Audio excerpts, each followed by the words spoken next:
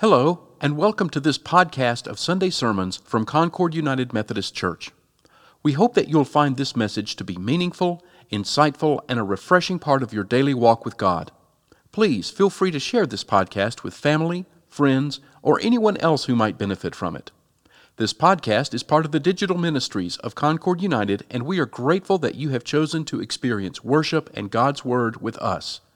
For more information about Concord United and its ministries, please visit our website at concordunited.org. It's a good question, and we're going to tackle questions like that over the next few weeks as we launch into a sermon series about some of these statements that Jesus made that on the surface were just hard to reconcile, but we understand that there is always a deeper meaning, and sometimes he's just trying to get our attention. And, I never want to presume to speak for Jesus because he is more than capable of speaking for himself. And I think every time I presume to speak for him, he always goes, But I did one day. I went out on a limb earlier in my pastoral career. I was at a church, and it has to do with our passage today. It's a church I served before this one. I was sitting in the little sanctuary, and a young woman came in, and she said, "Is the pastor here?" And I looked around, and I said, "Well, I'm as close as you're going to get today."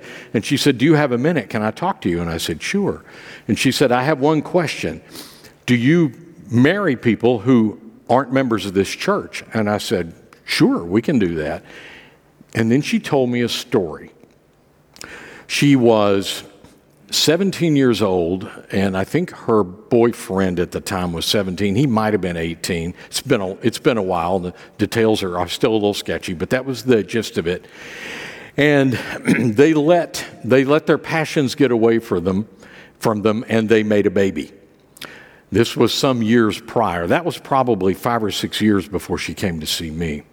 So the families panicked, and they had them get married, and so they got married. And then the boyfriend, he panicked, who then was the dad, the groom for a day or two, panicked, and he ran away.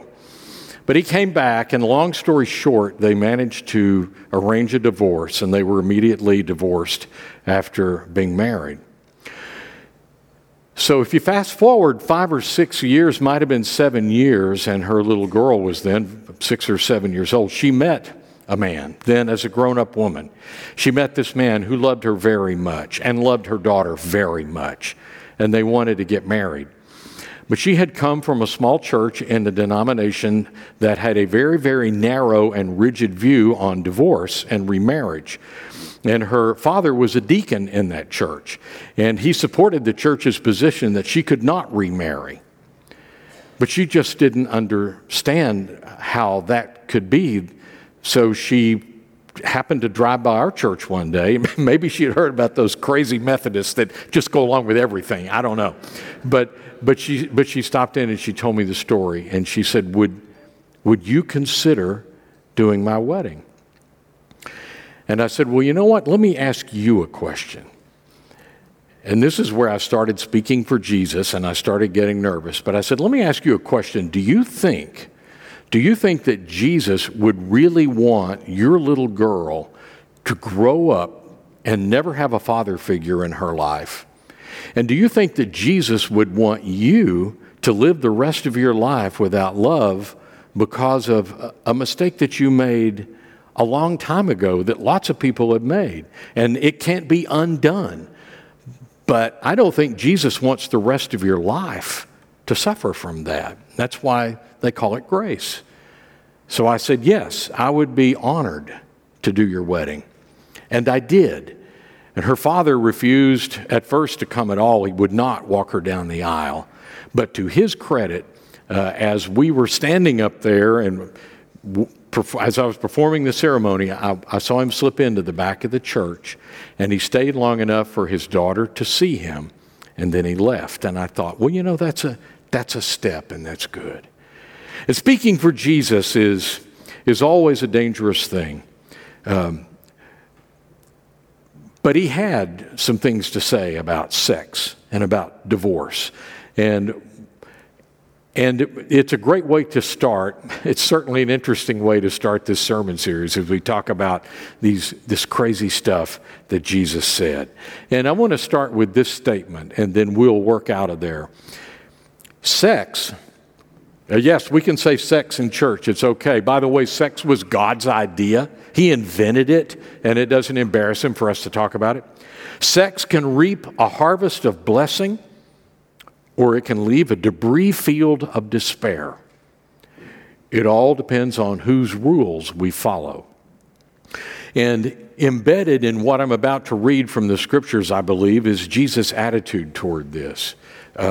So, with that said, I want to read from Matthew chapter 5, beginning with verse 27. This is from the Sermon on the Mount. Later in Matthew, Jesus would expand on his teachings about divorce in particular. I want to focus on the sex part at the beginning, and then we'll talk a little bit about divorce as well.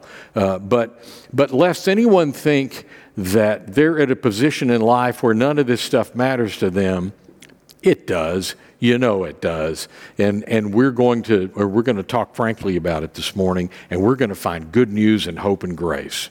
Here are the words of Jesus. You have heard that it was said, do not commit adultery, but I tell you that anyone who looks at a woman lustfully has already committed adultery with her in his heart. If your right eye causes you to sin, gouge it out and throw it away. It's better for you to lose one part of your body than for your whole body to be thrown into hell. And if your right hand causes you to sin, cut it off and throw it away. It's better for you to lose one part of your body than for your whole body to go into hell. It has been said, anyone who divorces his wife must give her a certificate of divorce. But I tell you that anyone who divorces his wife except for marital unfaithfulness, causes her to become an adulteress. And anyone who marries the divorced woman commits adultery. Yikes. Let's talk about it. But first, let's pray. Almighty God, this is tough. But we know that Jesus came to bring new life. And we know that everything he did and said was all a part of his overarching mission to renew creation. So give us ears to hear, O Lord. Give us the boldness of your Spirit, that we might, on this day of Pentecost, hear this in a language that we understand, and that we might find truth for our living today. In Jesus' name we pray. Amen. I think it's interesting that this whole section begins with this. Back a few verses before this, Jesus said this, do not think that I have come to abolish the law or the prophets. I have not come to abolish them, but to fulfill them. And so there are a couple of loopholes here. And one is that, well, Jesus came so that we don't have to follow the law anymore because there's grace. And now it's, we don't have to worry about all that stuff. Well, no, actually we do, because Jesus came to actually fulfill the law. And let me put it this way. The law itself always addresses actions. Jesus addresses attitudes. Jesus goes deeper than the presenting symptoms that the law was designed to correct. Don't commit adultery. Okay, that's a good law. That's a good command, because nothing good ever comes from it. But Jesus comes in and says, now let's go deeper and let's look at the attitudes behind it. Let's take that for a minute, the part about the eye and the hand. If your eye causes you to look at someone in a way that you know you shouldn't, then poke it out. And if your hand causes you to do something that you know you shouldn't, that your faulty eye has led you into, then chop it off. Now, we all know that if we were serious and thought that we should take Jesus absolutely literally on this, then we'd all look like Captain Hook with an eye patch. Because it's just true. This trips up everybody. But I want to quickly want to quickly come up with a phrase that I heard in seminary that I'd never heard before, Semitic hyperbole. And it's one of those great seminary words. They can't charge you $25,000 a year to go to seminary and not teach you some big words. So Semitic hyperbole, but what it simply means is Jesus, out of who he was and the culture he came from, was one to exaggerate to make a point. And he did it over and over again. You know, from the man who gave us, it's easier for a camel to go through the eye of a needle than a rich person to enter the kingdom of heaven. He gives us this. If your eye causes you to sin, gouge it out. If your hand causes you to sin, cut it off. So what's going on with this? And I think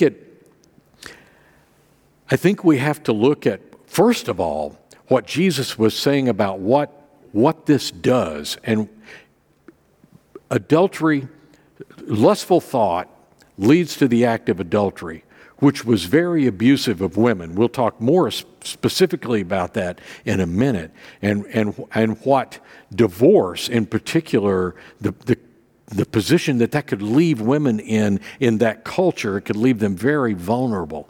And so it was really important not to start that ball rolling. But I think even beyond that, Jesus was introducing an entirely new role and status for women when he came along. Women were, I know this is harsh, but it's just the way it was in that culture. Women were possessions. They were possessed by men, and men could do whatever they wanted, and women were not treated with a great deal of respect. But now in Jesus' kingdom, and as he invited women to take leadership roles in the kingdom, women were being elevated. And I think Jesus was thinking about, don't be looking at women that way, because it does violence to them because of what you're thinking about them. It's a disservice to God, and ultimately it's going to hurt somebody else if you follow through with it. So there were all sorts of reasons, I believe, why Jesus wanted us to understand what the impetus for this is. But I don't know. I love this. Jesus was one who read the scriptures. And I love this from Proverbs. Maybe he was thinking about this as well. Proverbs 6:27. This is from the Message because I like the way it says it best. Can you build a fire in your lap and not burn your pants? It's just scripture right there. And I think that had to be swirling around in Jesus' mind as he said this. Sexual impulses are very powerful. And that feeling that we get whenever those impulses come along, again, that was designed by God. It was his idea and I was talking to a couple about this just the other day that I'm doing premarital counseling with. It's incredible how two relatively attractive people can be in a room with 25 other relatively attractive people and zero in on each other and go, you, and the other one goes, you, and suddenly their heart starts beating and their palms start sweating and their mouth gets dry and their knees get weak, and it's remarkable what happens. These impulses, if you will, these impulses that are called lust in the wrong context, they're designed by God to first draw us together and then to get us together physically so that we can make more people, but also, and I think even more so than just procreating, sex is a beautiful gift that heightens intimacy, and it keeps intimacy alive in long-standing relationships, which is what God always wanted for marriage.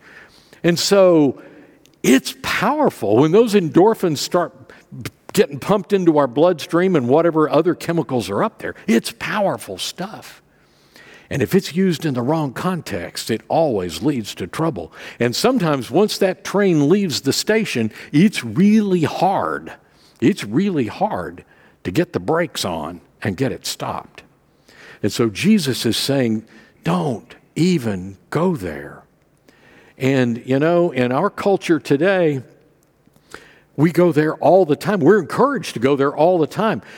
Advertisements for everything involve sexual images that are designed to create those impulses, maybe not quite as dramatically as pornography, which is another of the great scourges, and sexual immorality. If we broaden this out to just lustful thoughts, so that we don't commit adultery, but Jesus broadens it out later to talk about sexual immorality. Sexual immorality is perhaps pornography is the greatest source of sexual immorality today. But softcore porn and even just images that we see in advertising, all designed to do that. And so the culture tacitly says, it's okay, come on, that's part of being a human being. So we're going to sell this product with a man or a woman in a skimpy bathing suit with oil slathered all over them, or whatever the case may be. It's difficult. It's difficult to stay away from, but it's also very powerful, and it gets out of control very easily. And Jesus wants to underscore that for us because he loves us and wants what's best for us. And sex outside of the context of the committed marriage relationship is never going to be what's best for us. And that takes us to the next section, which can be very difficult to interpret because at face value, it looks like Jesus is taking a really hardline stance on divorce, even more rigid than Moses did in the writings from the Old Testament, and that some of the rabbinic teachers were teaching. Jesus makes it pretty clear. Anyone who divorces his wife must give her, he says it's been said, anyone divorces his wife, give her a certificate of divorce. Hold that thought. But I tell you, anyone who divorces his wife except for marital unfaithfulness causes her to become an adulteress. And that was serious business. So what was going on, it was very easy for men, as I mentioned before. Men had the upper hand in everything. It was a very patriarchal society. And a man could divorce his wife for a lot of different reasons. And if that happened then, the woman could be placed in a very vulnerable position because she suddenly, because she's been divorced, is damaged goods. And maybe no one else wants to marry her. And again, in that culture, and I know it's hard for us to hear, but in that culture, it was really important for a woman to be married. She needed it to survive. And more than that, even, it could be that after a divorce, the family might turn their back on her. And if she doesn't have family or a husband to turn to, it could have been tough in that culture. And Jesus thought it was dreadfully unfair for a man to be able to just give his wife a certificate of divorce and bada bing, bada boom, he can move on to somebody else, and she's stuck. And so Jesus is turning the heat up on this whole thing and saying, no, sir. No, sir. Unless there was immorality involved, adultery involved, then you've just made her an adulteress, and that means she's not going to be able to get along in the world, and we're not going to have that. He was trying to protect, I believe, women who could easily find themselves in a vulnerable situation. Now let's see how he felt about protecting women in other places. If you think I'm making all this up, I thought this was an interesting connection.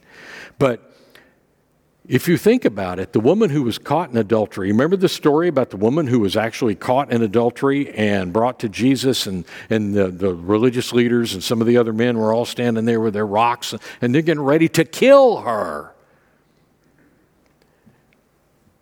And Jesus says, and these are my words, not his, why have you singled this out? Why have you singled this one sin out? So if you're without sin, if you haven't sinned at all, then have at it. Kill her. And of course, the men had at least enough integrity to drop their rocks and leave because they knew that they all had sinned. And then he turned to the woman and said, where are your accusers? And then he said, Look, this is not the end of the world.